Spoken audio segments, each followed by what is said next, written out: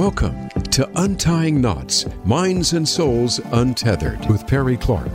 This program looks at mental health from unique perspectives and shows you how to manage your life by finding the knots that help you and stay away from the ones that could be a disadvantage. Now, here is your host, Perry Clark. Hello, everyone. Welcome to Untying Knots. This is Perry Clark here with you, licensed marriage and family therapist. I want to start off with the classic reminders that this podcast is not a substitute for therapy. It is for entertainment and educational purposes.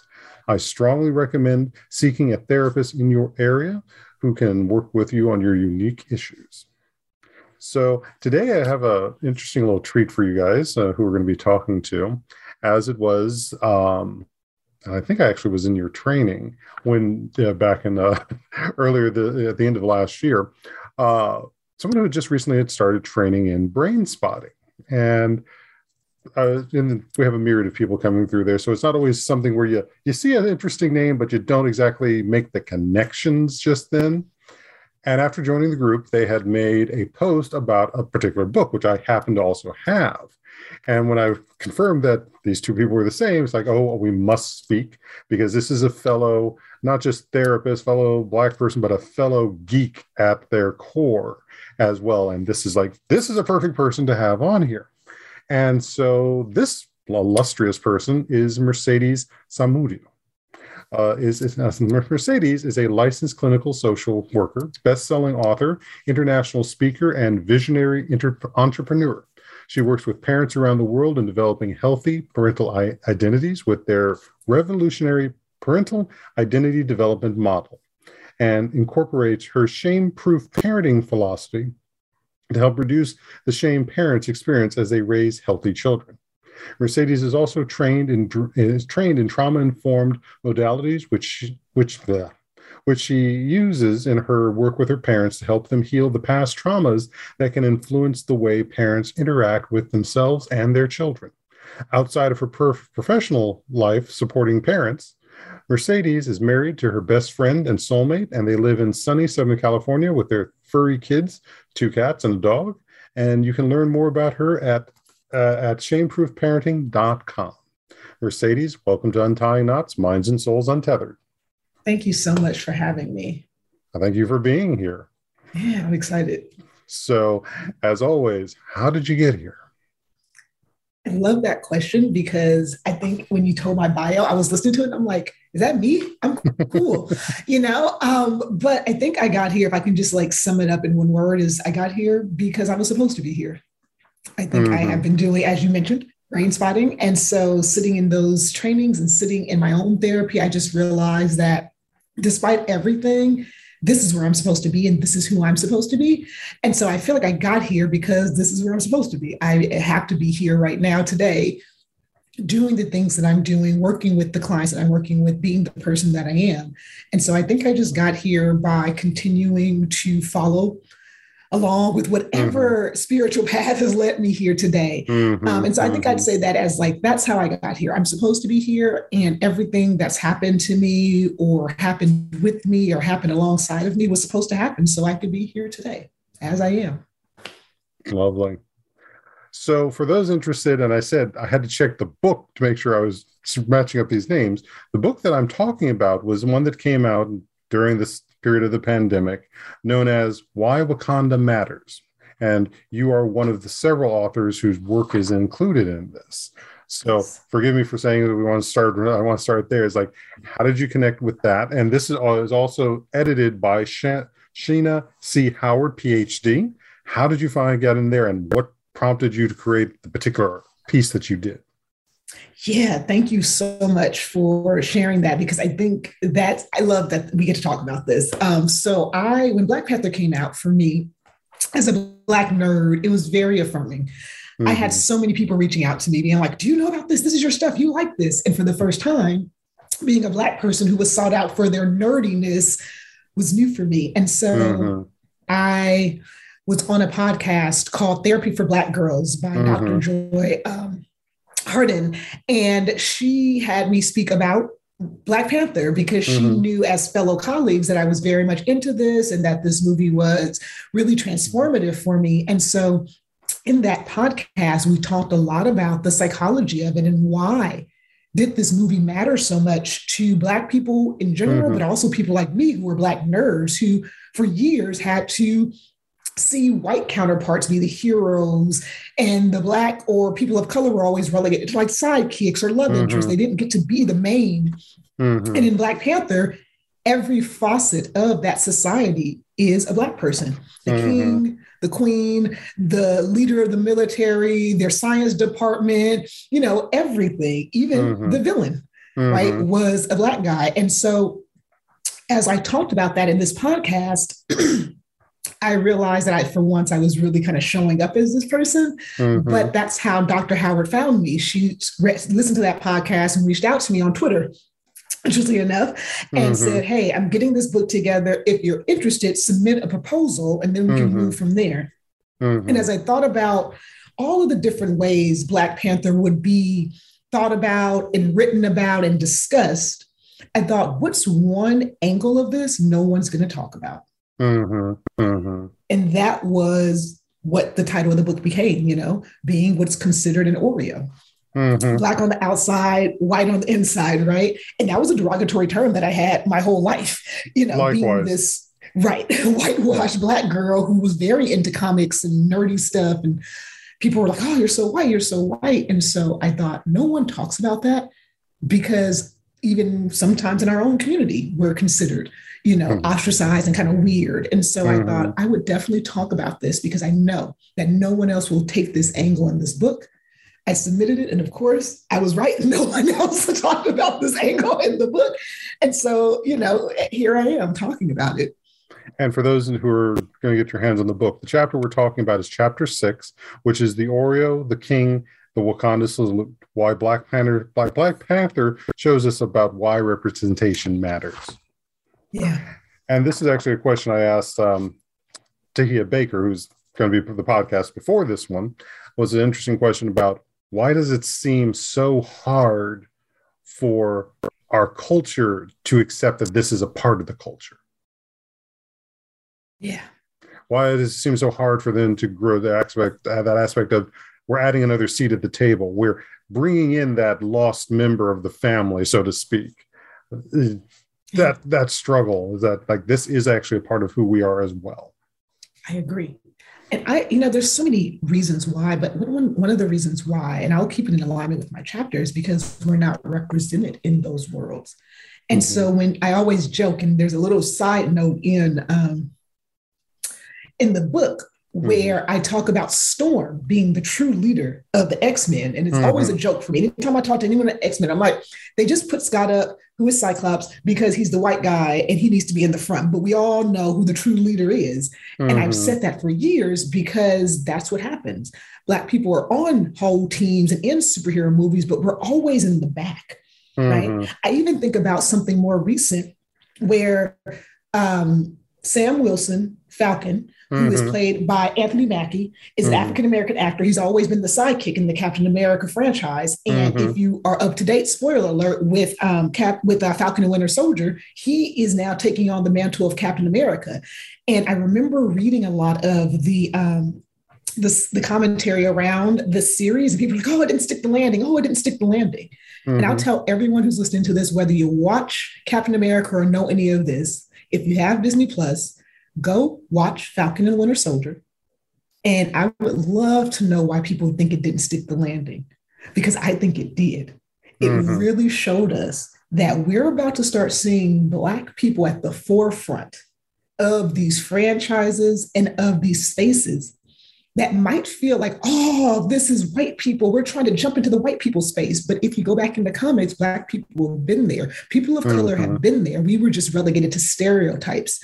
I know that I am not in this community, but I look at Shang-Chi and I think that's beautiful. Yes, thank you. They're not just relegated to being the wise old sage who helps the white man get on with his hero journey. They are the heroes. And so it's like one of those things where, just like Black Panther, Shang-Chi did the same thing. It said, we're not going to keep the minorities to the back, or they're just the sage, wise person, right? No, they are the heroes. They have a whole society, and every facet of their society is Mm-hmm. populated by people who look like them. Mm-hmm. Right.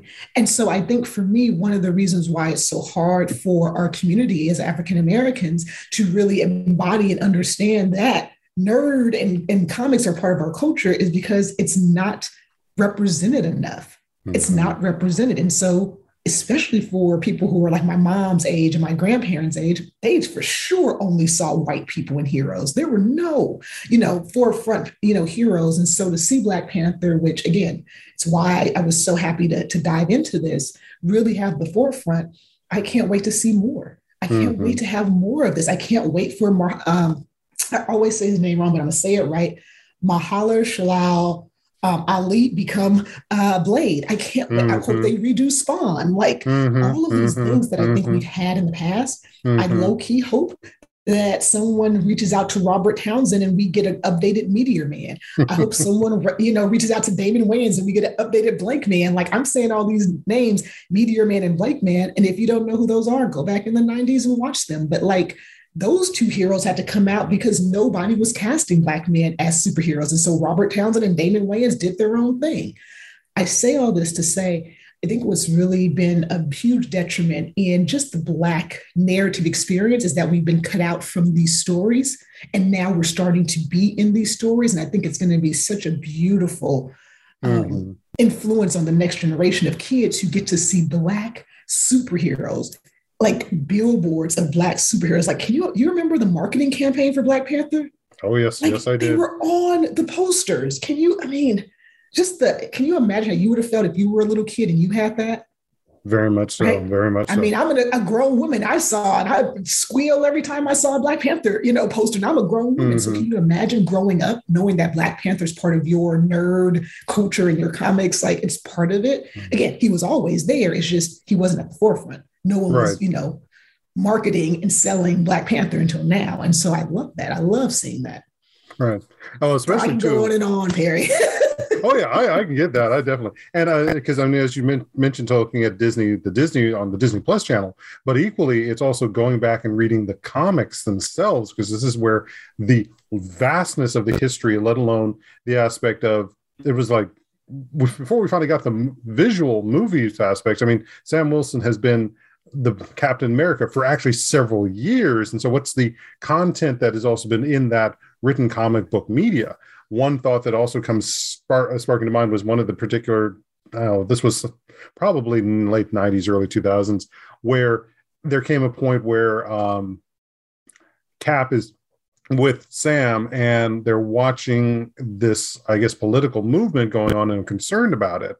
And suddenly Captain America is realizing, I can't send Sam in there undercover because it's an entirely white movement. Which also underlies not just him as a sidekick, but it's like, what risks was he taking in their missions that were so unsung? What risks were being taken by him doing the infiltration work, as opposed to Cap coming in there and then busting down the door, and it's the shiny aspects of all of that. Yeah. That goes so unsung. Equally, for those who have listened to the podcast, talking with Demetrius Holt, who is AKA also known as Hellspawn Cosplay, talking about how the creation of the He-Soul, who in the entire Masters of the Universe franchise, as a black version, or his black version of He-Man, as well as what has come up with. I'm blanking on the director's name right now. In this last year, the Masters of the Universe Revelation, where King Grayskull is a black man, the first ruler of Eternia. Yeah, I see that look on your face. You got a show to go watch. I do now. I was like, okay, let's figure that out. We were not watching that yet, but hey, I think I'll watch it now. Yeah, I still need to watch the second half, but just that first half, it's like so much significance there. But all equally, the significance of what Demetrius and I talked about that sense of realizing, as he's realizing now, how much that was missing in the times we were growing up, what we were seeing as children of the 80s. Yep. And I think it's interesting that you bring that up, because I even think about one of my biggest like, if you want to go back into like the early 2000s and talk about like toxic fandom, right? Mm-hmm. I was so angry when they cast Halle Berry as Storm because I thought it was a miscast, right? Mm-hmm. And I felt at the time, as many, Black people felt, that the only reason why she got cast is because she was the most popular Black actress. Even though we had Iman, we had Angela Bassett, we had such and such. I mean, anybody could have done it, but they went with her. And the reason why I hate that is because I think that's also something that's happened to us in our culture, where certain types of Black people are allowed to be exalted and put up. Right. And so this idea, and I'll bring this back to, I was very enamored with Chadwick, rest in health. But one of the interviews I watched of him talking about Black Panther was how, when he was doing the press junket, people were asking him if he was the next Denzel or if it was Michael B. Jordan as the next Denzel. And he got sick of that because he was like, I'm in a franchise where there are 10 men named Chris.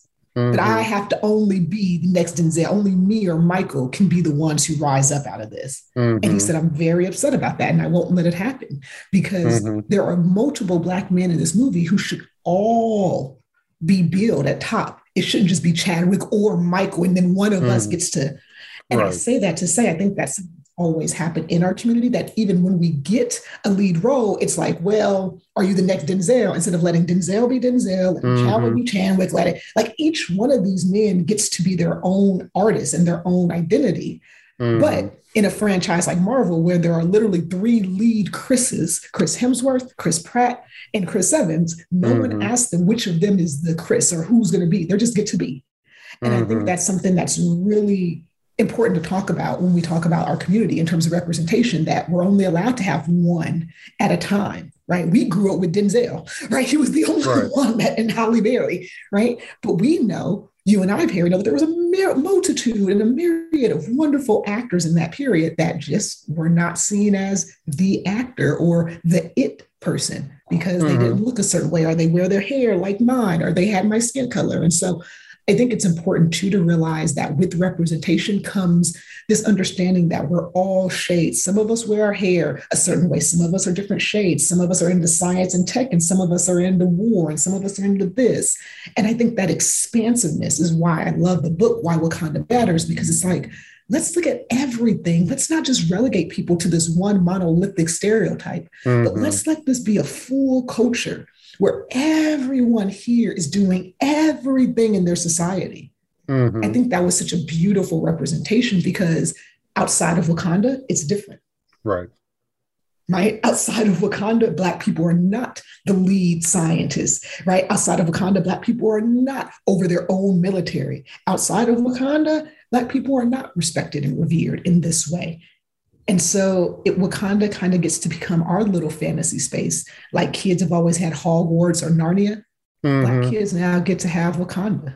Right? They get to step into a wardrobe and go to Wakanda. They get to get a letter and go to a university in Wakanda, like a university in Wakanda. Like that, to me, I think is going to change the whole landscape of this genre.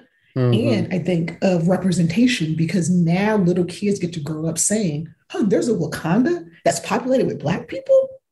Oh, right. Whereas before all we had was Narnia and Hogwarts and Middle Earth, right? Like all these places that had no space for us. So that brings up another interesting area too, because there's also been a very large explosion of YA novels and creating other environments like what we see with, and I apologize because with my dyslexia, I always screw up how to pronounce her name, Nnedi Okorafor, with the Akata series and then the Binti series, as well as I think a new one, which I haven't had a chance to read yet, Noro. As such, or even that one too. Oh, that's one of her new ones that came out within this last year or so forth. So there's that. Then there's also what we see, and I think there's a couple others. And again, my mind's immediately blanking now that I need to think about them. But even just looking at the quantity of YA novels, which are the same thing that Harry Potter was, getting that recognition as being these are the places that are also encouraging children to read, encouraging people to have that place of, I can be there too, or Mani, I believe it is one, or Amber and the, damn it, sorry, I cussed. I love it though. You're like, I love it. It's the name's Amber, and I can't remember what the rest of the title is, but it's just like look for that in YA novels and so forth as being materials where, again, we're encouraging that normalization of we can be the hero of the story. Yeah. I'll throw out a couple that I've read over the past couple years that have come up. So Tomi Adeyemi with Children of Blood and Bone. Yes, got that one. It was running through my head. Right. And then Justine Ireland, who did Dread Nation, and she has a second one too. But I love that one because love zombie. I love zombie. And so for those who are interested, Dread Nation is about what if the zombie apocalypse happened during the Civil War and the slaves were tasked with being the forefront, like obviously would have been. And I love that because I was like, that's such a deep history to think if during the Civil War, the zombie apocalypse happened, how would that have changed history? Right. And so if you're interested, again, as someone I love zombie movies, I love horror. I love seeing that. I love seeing like Black people being represented because before then, what do we have? Toni Morrison, Octavia Butler. But like there wasn't this explosion of people talking about mysticism and horror and scary stuff. Right. We have Stephen King, obviously, right? And those people. But what I'm loving is that Wakanda has done exactly what you just said. It said there are so many worlds that Black people inhabit. Right. There are so many powers and heroic things that we do just like other groups of people. And so I love like Tomi Adeyemi uses a lot of the African kind of tribal ideas to talk about magic. You know, Justine Ireland uses a lot of the politicism of what the Civil War was to talk about, well, how would white people have used their slaves during a zombie apocalypse? Right. And so I say this as we're getting into these conversations about not just comics, which honestly, Perry, I think we should be best friends because I love your understanding of comics. Me and my husband do the same thing about comics. We sit and talk about it. I will admit, I am more of the movies and TV shows person, while my husband holds more of the comics. When I get into comics, I'm more of a little bit of an obscure comic person. So I like Fables and Saga, right? As opposed to maybe more. Yeah, right. And so I say this because even between you and I, there's so much depth in how we show up as nerds that I think Wakanda said there is that depth. Everyone in Wakanda I mean, even when you look at M'Baku, who he had his own isolated kind of tribe doing their own thing. I love that. I love that Wakanda just said there are so many facets and degrees to being Black. And then now what you just said with that explosion of YA and kind of fantasy novels, it's like, yes, we need more of that. So these kids will grow up with not just Harry Potter, they'll grow up with Children of Blood and Bone too. Right? And another one of those is also A Blade So Black by L.L. McKinney, which is basically using the Alice in Wonderland material. And she's kind of the equivalent of a basically badass warrior who's fighting to protect people. I don't want to speak of the other series just because of some of the things that have happened in the material lately that has shined some light on the behaviors of the creator of that universe. There's that. And that also being said, I would suggest if your husband hasn't also to check out X-Men Red, which is a new one that's starting with Storm as the regent of Mars. Okay, well, that's also on my reading list. Thank you. Thank you. And equally, though, there too is the aspect of what you're also finding in the comic book venue. A new one I started, and I've already told my comic book shop to start getting for me, is called New Masters, which is also a post-contact with aliens, the way the world has shifted, that appears to be focused on a Black group of heroes. Is another one. So I'm looking forward to deeper reading of that. Another one I came across is called Nettie's Nightmare Blog. I've heard of that one. I do. I have heard of that one. And that one is definitely on like a reading list, but I am going to bother you, Perry, after this, and you're going to have to give me some of those. Because the LL one, the Red, and the last one you just said, I was like, okay, those are all ones I think I want to read. And so I will bug you after this and we will exchange reading lists. I'm excited. Thank you. Very much so. I mean, I also got a list of stuff that I still haven't had a chance to listen to and or read. I agree. I am sadly one of those that collects books. I've got like 3 or 4 stacks of books to still read, and that's not even covering the 3 to 4 stacks of comic books I've got to read. All while trying to I'll give you this, Perry. Hmm. My husband is also a librarian, so I kind of have a dealer. Oh, completely understandable. But I think that's a perfect place for us to take a break. Okay, I love it. So I love it. hang in there, folks. We'll be back with more of Mercedes here on Untying Knots, and just we're going to be talking more about this stuff. And I think we're going to get also into how what we've talked about also gets into our work as therapists too. So hang in there. We'll be back shortly.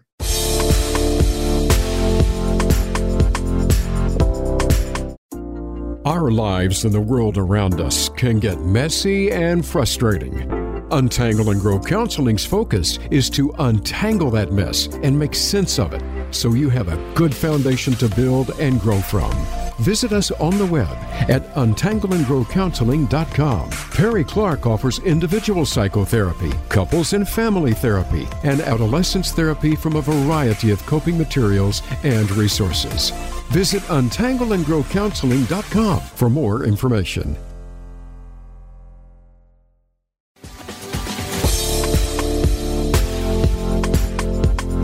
You are listening to Untying Knots, Minds and Souls Untethered. If you have a question or comment about our podcast, send an email to pclark@untyingknotspodcast.com. That's pclark@untyingknotspodcast.com. And now, back to the program. Hello, all. Welcome back to Untying Knots, Minds and Souls Untethered. This is Perry Clark, licensed marriage and family therapist, here with you. And I'm here with Mercedes Salmudio, LCSW. So we were just, everything we were just talking about, very much getting our nerd and geek on and so forth, and talking about the materials that we did. One of the other things that subtly works its way also into the work we do as mental health people is also dealing with the idea of generational trauma. And what we see in the issues of generational trauma with our geekdom and our work and what we're seeing here and what we're also trying to heal. So I'm going to just throw it to you. Take it where you like. Yeah, no, I think that's something that's really beautiful to talk about because of what we talked about, right, prior to the break, which is because there's no representation, there isn't that rich of a history, right? And not saying that it's not there, it's just you really have to dive in and dig into it. And I think one of the things that's happened with the comics is that Black people have been so excluded from it on the forefront, meaning artists were writing and people were doing it, but those weren't the copies that were selling. Those weren't the copies that people were clamoring for. I think because of it, it's done within this fantasy world, the same thing that's happened to us everywhere else. We've just been completely written out of it. Right? We've been completely written out of this. And so I think when you look at generational trauma, that's how it happens, right? People just get written off and then they continue on with their kids and they write their kids off and their kids feel that sense of, dismissiveness. And then they write and it just kind of keeps going. And then you look out into the world and the same thing is happening. Characters are getting written off. Black people are being relegated to the sidekick. Black people aren't even showing up.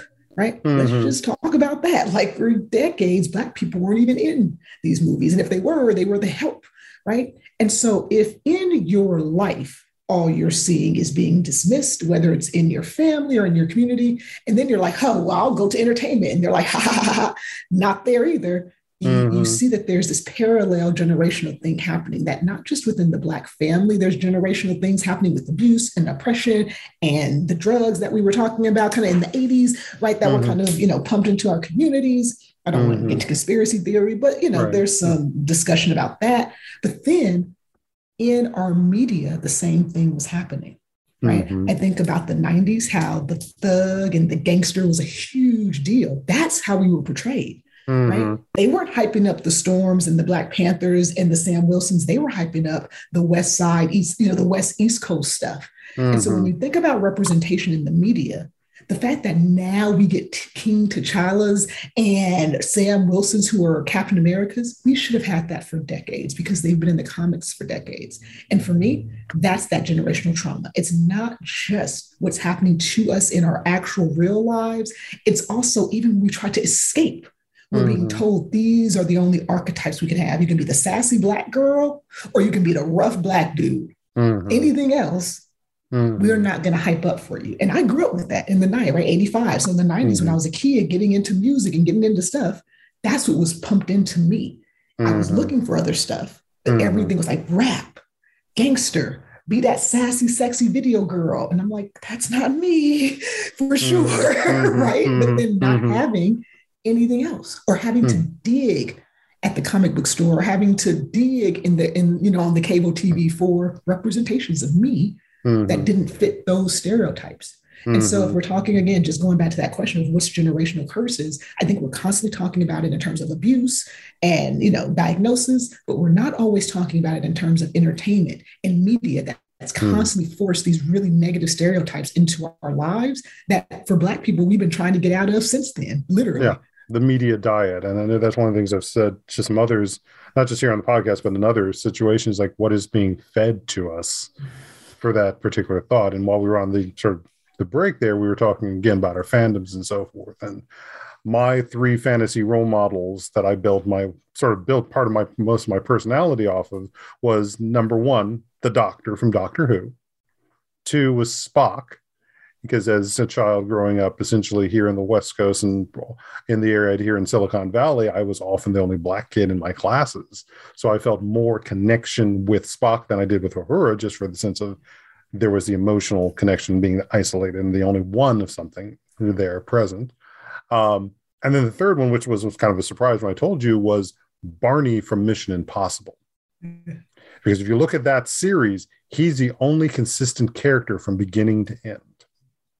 And he's the engineer compared to all the other characters who go for the muscle, the leader and so forth. He is the engineer. He is the most consistent character for that entire series.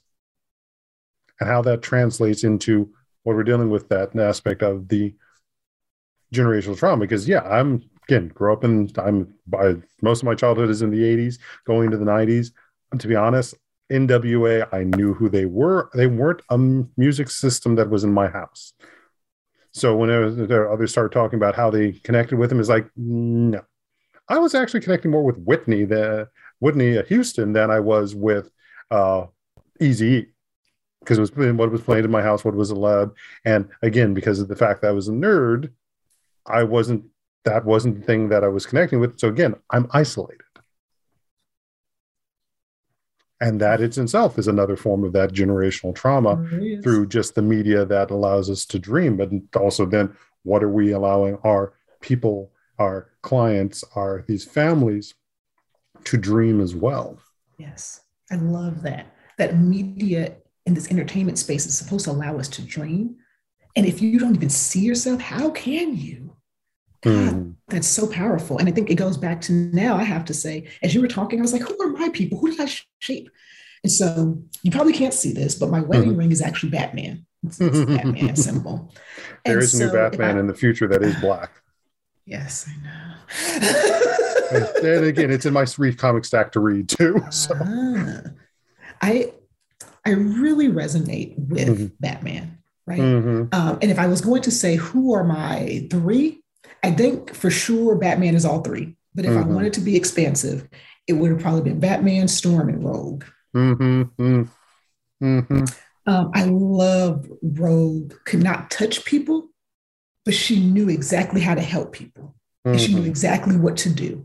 I love that Storm always knew how to be the quiet leader. I've always said, she's the leader. I've always addressed her as the leader of the X-Men, but she knew how to be quiet. She knew how to help. She knew when Scott would freak out and get overwhelmed by whatever psychological warfare was happening, she could keep her calm, get everyone back to the ship and get everyone back to the mansion, right? And then Batman, his whole aesthetic is me. And so he lost his parents at a young age. So did I. That loss spurred him into who he is as the Caped Crusader. It's the only reason why I became a social worker, is because of my childhood. And we lost our parents in really tragic ways, and so did I. And so I think that loss of innocence that Bruce Wayne feels at that young age is what I've always felt. And I've always felt like I've had to take care of myself and make sure that others are cared for as well. I don't know if you were in the master class with Dr. Grant. Sadly, I had to miss it because there was another meeting I had to be somewhere else for. I really wanted to. So I'll tell you this. I did one of the demos. In the demo, he said, I revealed to him that, I really fashioned myself after Batman. David said to me, Mercedes, what do you think Batman would be if he was healed. And I said, I don't know. He said, I think he'd be better. Mm-hmm. And I say that because we're talking about that generational stuff that for someone like Batman, he can't. That's ingrained in him. I don't know if you've seen the Robert Pattinson Batman yet, but it's ingrained in him, right? He can't stop this vengeance. He can't stop this crusade because he can't heal. Right? Yeah, he's trapped in the past. Right. And then for David to have said that to me, someone who also was trapped in my past, someone who's also like, I got to do it. I got to keep going. Mm-hmm. I thought, what a wonderful sense of healing, just going back to how beautiful brain spotting is, but what a beautiful sense of healing in that generational space of, I have always seen myself as this Batman type character where I have to be Bruce Wayne on the surface, but I'm really Batman who's out there, saving people. Mm-hmm. And to see that, number one, there will be a Black Batman. Hopefully they'll do it live action, right? So that way he can get the notoriety he deserves. I think they're talking about doing a Black Superman with Michael B. Jordan. Like, I'm excited to see it. But I think the idea is what we just talked about, that generational curse that for both of us, right? It's really hard for us to have even fashioned ourselves after African-American or even people of color because they just weren't at the forefront, right? Even knowing that we had these African-American counterparts, they weren't the heroes or the leaders, they were kind of in the back. And so for a whole generation of Black kids, you and I, right, and several others, our identities are really shaped by these white heroes. And for me, I think the generational curse or the generational breaking of the curse is Black Panther, right? It is, we no longer have to have a whole generation of kids who only see white superheroes.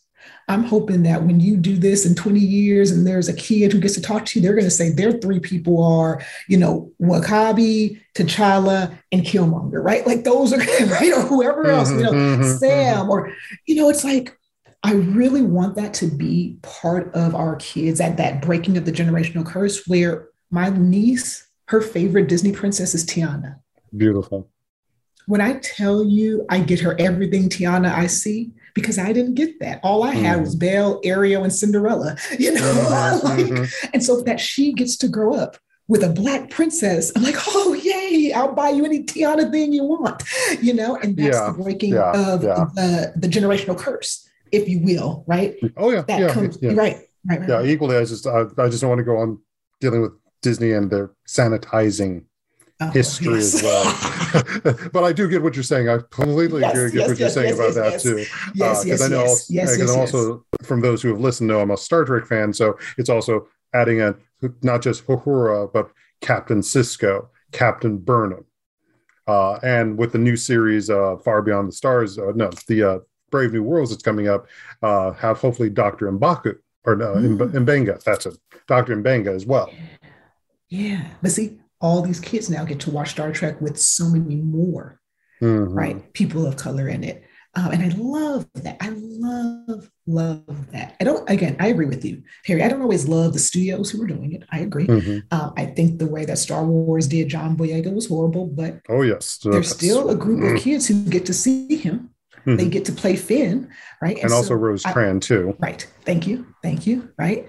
And so it's like, yes, the studios, I'll go even further. Let's do Cyborg, right? Ray Fisher, right? Yep. It's like totally did these people dirty, but they can't stop the fact that there's a cyborg now that kids get to see. They can't stop the fact, right, that they get to see Asian Americans be in Star Wars. Like, you know what I mean? And so I say that because, the behind the scenes is, for lack of a better word, really shitty. I agree. But knowing that my niece gets to have a Black princess, because she is 4, so she doesn't know anything about the Disney and the politics. She'll learn as she gets older. But the fact that she got to go to Disneyland, and amongst all the princesses, my sister said she ran to the Tiana. She had to stop her because she was running in front of other kids. Like, no, we have to wait our turn. But she ran to the Tiana. She ran past all the other ladies, right? And ran to the Tiana. And to me, that speaks volumes about that breaking of that generational curse, where for her, she's going to grow up with a Black princess. She's going to grow up knowing that she was worthy enough to be part of the Disney princess lineup. Whereas I grew up thinking, well, Ariel has red hair, so I guess she's not like all the other ones, you know what I mean? And I say that again, just for you too, right? You grew up with Star Trek, where it was like Uhuru. So who else do I pick from? You know what I mean? Right. And it's so upsetting that for us, we got one Black person, hopefully in the cast, hopefully, or on the cover, hopefully, but that was all we could pick from. So if we didn't identify with them, we had to go find one of the other people to identify with. Mm-hmm. And I think now our kids get so much more to identify with. They don't just have to have one Black superhero, they have many. They don't have to have just one, heroine. They have many. And I love that now. I love that kids get to pick, that Black kids get to see all these superheroes. And it's not just 2 Black people they get to pick from. It's like 10 or 15.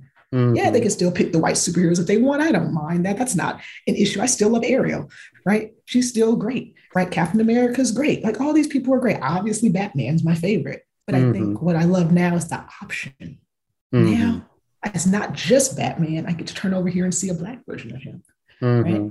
It's not just the boys who get to be superheroes. We also have female superheroes coming out now and doing things. I love what they're doing with the Marvels, right? So now we've got white, African-American, and I want to be cautious of what Kamala Khan's identity is, but I'm not going to say it because I don't know for sure. Right. But from the basically, and even the term for the area is still stuck in the aspect of Eurocentric based around the world. But yes, essentially Shang-Chi, we have more representation is what I'm kind of getting at. And again, I'm just going to be completely honest and say, sorry about that. I need to be more mindful, but I love that our girls also get to have more. So it's not just the cultural aspect in terms of race and ethnicity, also gender-wise, girls always had to pick the boys, right? I had to pick Batman because Batgirl and everyone else wasn't out there as much. And so it's like even girls now get to say, I can be Captain Marvel. I can be Okoye. I can be a kid. Like, you can be sure. I can be sure. I wrote about that in the book, right? Where statistically Black girls are out of STEM by the time they're in 4th and 5th grade, statistically. Right. And so to see Shuri, who's a teenager and she's in high school and probably going to college, it's like, oh, I can do STEM into yes. And so I think there's that aspect now that it's not that we're trying to get rid of the white superheroes. They're there, but it's like, can we populate this with more characters of color who are not just the sidekicks or the wise sages? Can we be the heroes too? Can we get some suits and be a part of the team lineup and like fight? Like, can we do the same thing? Or are we always going to just give everybody tea and send them on their journey as a wise sage? Like, I don't want to be a wise sage. I'm not. Which also underlines one of the biggest things that also in those stories is like the sage had to have a journey to become the sage. And that's not a story that often gets seen. It's usually the more, it's Luke, it's, God, I'm not, again, one of those moments where it's blanking completely on my head. I mean, it's not Simba. It's not. So let me just switch to the sages. I mean, obviously, one of the classic ones is Merlin. Yeah. But I mean, we got Rafiki. We've got Obi-Wan. We've got all. I mean, it's like there's a journey and story there where they are also the central hero of the story. So what does it mean to actually create a story based around what they did to become this place, to not just be the aspect of that hero, but then to also become a nurturer trying to help those around them. Now, there's an interesting story. I know BBC did a Merlin series, but still, it's that sense of the sage has a story as well, and that creates who they are. It's not just the one who can swing the sword or fire the laser. I love that. And I love that those stories usually aren't told because, well, there we go. So now I know we're on the same wavelength. Right before you said Morpheus, I was thinking, oh man, Matrix Resurrections. Right. I was thinking that, just so you know. But I love that you said that, because I think oftentimes the wise person, and that's shifted over time, tends to be a person of color, right? Either an Asian American, an African American, Native American, Native American, right? That we're offering some type of tribal wisdom, right? That, again, like you said, doesn't get talked about. So the white hero takes this tribal wisdom and goes off and uses it to become who they're going to be. But we never learn, what is that wisdom? Where does that come from? What culture is that, right? What sacrifices they had to make. Sacrifices, right? I love how in Shang-Chi and in Black Panther, the language was spoken. Everyone spoke their native language. No one tried to, let us in and tell us what it was, people just spoke Xhosa, right? And I love that. And I think that's part of it. We saw that this weekend, right? With Brain Spotting, that when people speak in their native language, it's very healing, because then you don't have to try to cut through words that maybe don't fit. You just get to say it as it is. Well, it's also that thing that people has forgotten, is that not everything is translatable. Beautiful. There are some things and some concepts that can only be spoken in the world that created the concept. English is, for many cases, a bastard language because it takes from everybody. Yeah. And the aspect, even too, as I know I've spoken in other podcasts about the power of names. Names are also a representation, depending on the culture, of the conceptual thought the person is supposed to bring into the world. That was part of Shang-Chi. That was part of the narrative, where they have a whole moment where, when we asked, "What's your name?" ask Awkwafina's character her name, and then goes into how important a name is. And I love that aspect, and I really appreciate that scene because, again, it shows what you just said, that everything's not translatable. You can't translate your name. If it was created in this language, you can't translate it. Again, there's another scene in, sorry if I'm spoiling it, where like she makes fun of him that he changed his name from Shang-Chi to Sean, right? Because he was trying to translate his name into English once he got here. And I love that they harp on that in two scenes, because it goes along with what you just said, right? That language matters and not everything is translatable. So if I'm trying to change my name into English, it's hard. My name is Shang-Chi.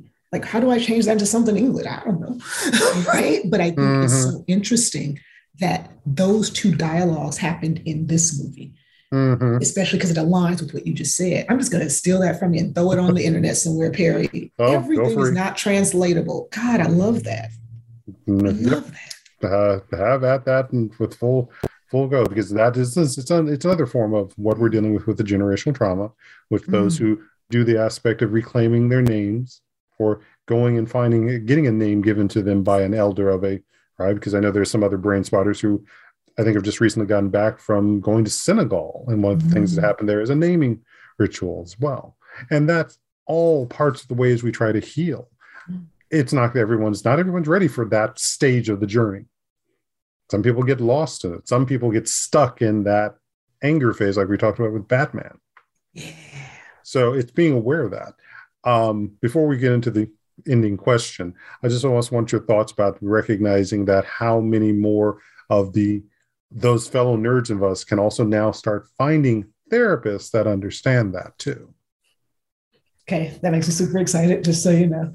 I want to tell this story, and I'll tell it briefly because it's exactly how I know that us showing up more is important. And so I was working with this young Black boy and this young Black mom, single mom, two boys. Younger boy has special needs. He is on the spectrum, low functioning. Older brother is having a lot of trouble at school. The mom calls me. She found me on LinkedIn, calls me, this is some years ago. And she said, number one, I don't care how much you cost, you're Black and you're the first one I've seen. And number two, I went on your website and one of your blogs talked about how much you like Batman, and my son loves that. And so we go and I start working with them. And as I'm talking to the young man, who is very angry, he's just angry. He's just like 9 or 10. He's Black. She tells me before we start, she's scared. She's worried because the school is starting to respond to him like he's a Black man because he gets angry. And so I sat with him and I said, I know a lot of people have asked you to tell you about the anger, but can you just tell me about how you feel? However you want. I don't care if it's the anger. I don't care if you want to talk about something else. And he said, can I talk to you about it in Minecraft? I said, sure, yeah. Because I understand it. And he said, so my feelings are like diamond armor. And in Minecraft, that is the strongest armor you can have. And everyone wants it to be like, the base armor, which is just like nothing, like mesh. And he said, I don't feel safe doing that. He actually said, very honestly, he said, if you want to get through my emotions, you need to get a diamond sword. In order to get a diamond sword, you have to dig beneath everything in Minecraft to find diamonds. Diamonds are very rare in the game. You got to dig. I told his mom that, and I said, we got to dig for him. He wants us to find him. And she just started crying because she had been asking him, what can I do? What can I do? How can I help you? And he was just like, you got to dig for it. It was in that moment that because I understood Minecraft, because I understand gaming, because I understand that this young man was able to get through to his mom. You got to dig. Don't just ask me. Dig. Find out who I am. Get to that diamond armor. Get that diamond sword. Figure me out. See me. And I love that. Yep. See me. And I loved it because she cried. She was like, oh, okay. Like, it made sense to her. She wasn't upset. Right. And we began to work to say, how do we dig? Right. And he began to show us every session. This helps. This helps. Right. And so it was in that moment where I agree with what you just said, that as more of us emerge in the world saying, hey, I understand gaming. I understand comics. I understand, all the stuff that people tell you you're weird for liking. I understand it. It allows our kids then to be able to talk about how they're feeling the way we just did for this podcast, or the way we explored how through Spock and Batman we found ourselves. So are our Black kids. They're doing the same thing. And so for us to know that, we can help them. And I don't just say Black kids. I've also got Black parents where we sit and joke about everything. You and I did, right? Where I think in the really honesty of it, I want to see more of us talking about it. I definitely do. You see, that's how you found me. I talk about it all the time, Exactly. And I think it's important for more of us to talk about it. It's important for more of us to hold on to some of the residual stuff from the earlier years, because our new kids are coming up. And I try to teach all of my kids of color, love whatever you love. Don't let anybody make you feel bad about it. It's really cool to love it, right? I try to remind my parents of color, don't think everything they do is weird. Yes, watching 15 hours of anime seems weird to you, but for them, that's where they find their space. That's who they are, right? And so I think it's really, okay, I'll stop before so you can get to the end of this, but another time I talked to a Christian Black family because they wouldn't let their kids read Harry Potter. And I explained to them that I was Christian and that I came from a Black family and that I was able to read it. And we talked about why. We talked about how the witchcraft and the magic is about him finding his identity, not him trying to get out of situations. And she was like, no one's ever explained it that way. I was like, right. Because most people think it's about witchcraft and devil stuff, and it's not. It's about a young man finding his identity after a horrible trauma has happened to him. And she said, okay. And so the kids were able to read it because from a Christian Black mom, Harry Potter ain't not up in my house, you know what I mean? And so again, I think you're right. We need to start talking about it because a lot of families just, they don't know. We've never been let into that world, and it does feel dangerous. It feels like that white people stuff, that devil stuff. I get it. But at the same time, let's be open to hearing, how does this help our kids come alive? How does this help you even find yourself? Right? And that's that generational kind of stuff we've been talking about. So I'm just going to say this, especially to those parents who, at least our generation and so forth, is like, the Wu-Tang Clan, they watched 15 hours or more of Japanese anime and kung fu fighting movies that were hot in the late 70s and early 80s. That's a fandom. Yes, it is. So if you function on that and you saw what happened with Wu-Tang Clan, that's no different than what's happening with your kids right now. I love that. I love that you did that. I love that. So let me wrap up with our last questions. What do you think is a myth and reality around mental health? I think a huge myth around mental health is that there is no point in talking about something you can't change. Please say more. I think oftentimes, especially when I'm dealing with clients of color or families of color, it feels like, well, we can't change things. Something I've actually learned because of brain spotting that I've incorporated into these explanations is you can't change what's around you all the time, but you can change yourself and how you're responding and how it's influencing you. And so that's what I often talk to with my parents when they say, how do I change, how do I change the world for my Black son? Right? How do I change the world? And I say, you don't. That's hard. That's a longer process that you do bit by bit. But what you can do is not make fun of him when he likes certain things, not tell him what type of young man to be, right? And so one of the things I'd say is this: there's always a point in talking, even if the change isn't happening as quickly as you'd like it. There's always, as long as you're talking, change is happening. Beautiful. So I want to thank you for coming on and enjoyed our conversation. Obviously, we're going to have some more as we go on from there. But where can folks find you if they want to talk with you more? You can find me by going to my website, shameproofparenting.com. That's a great hub just to kind of get started and get connected with my work and learn more about what I'm doing. All righty. So I'll make sure that's in the show notes.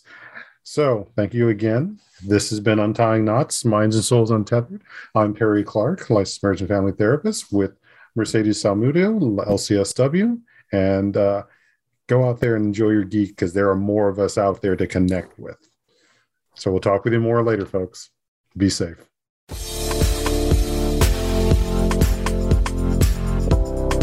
Thank you for tuning in for Untying Knots, Minds and Souls Untethered. Be sure to join your host, Perry Clark, for another episode on the podcast coming soon on the Voice America Empowerment Channel.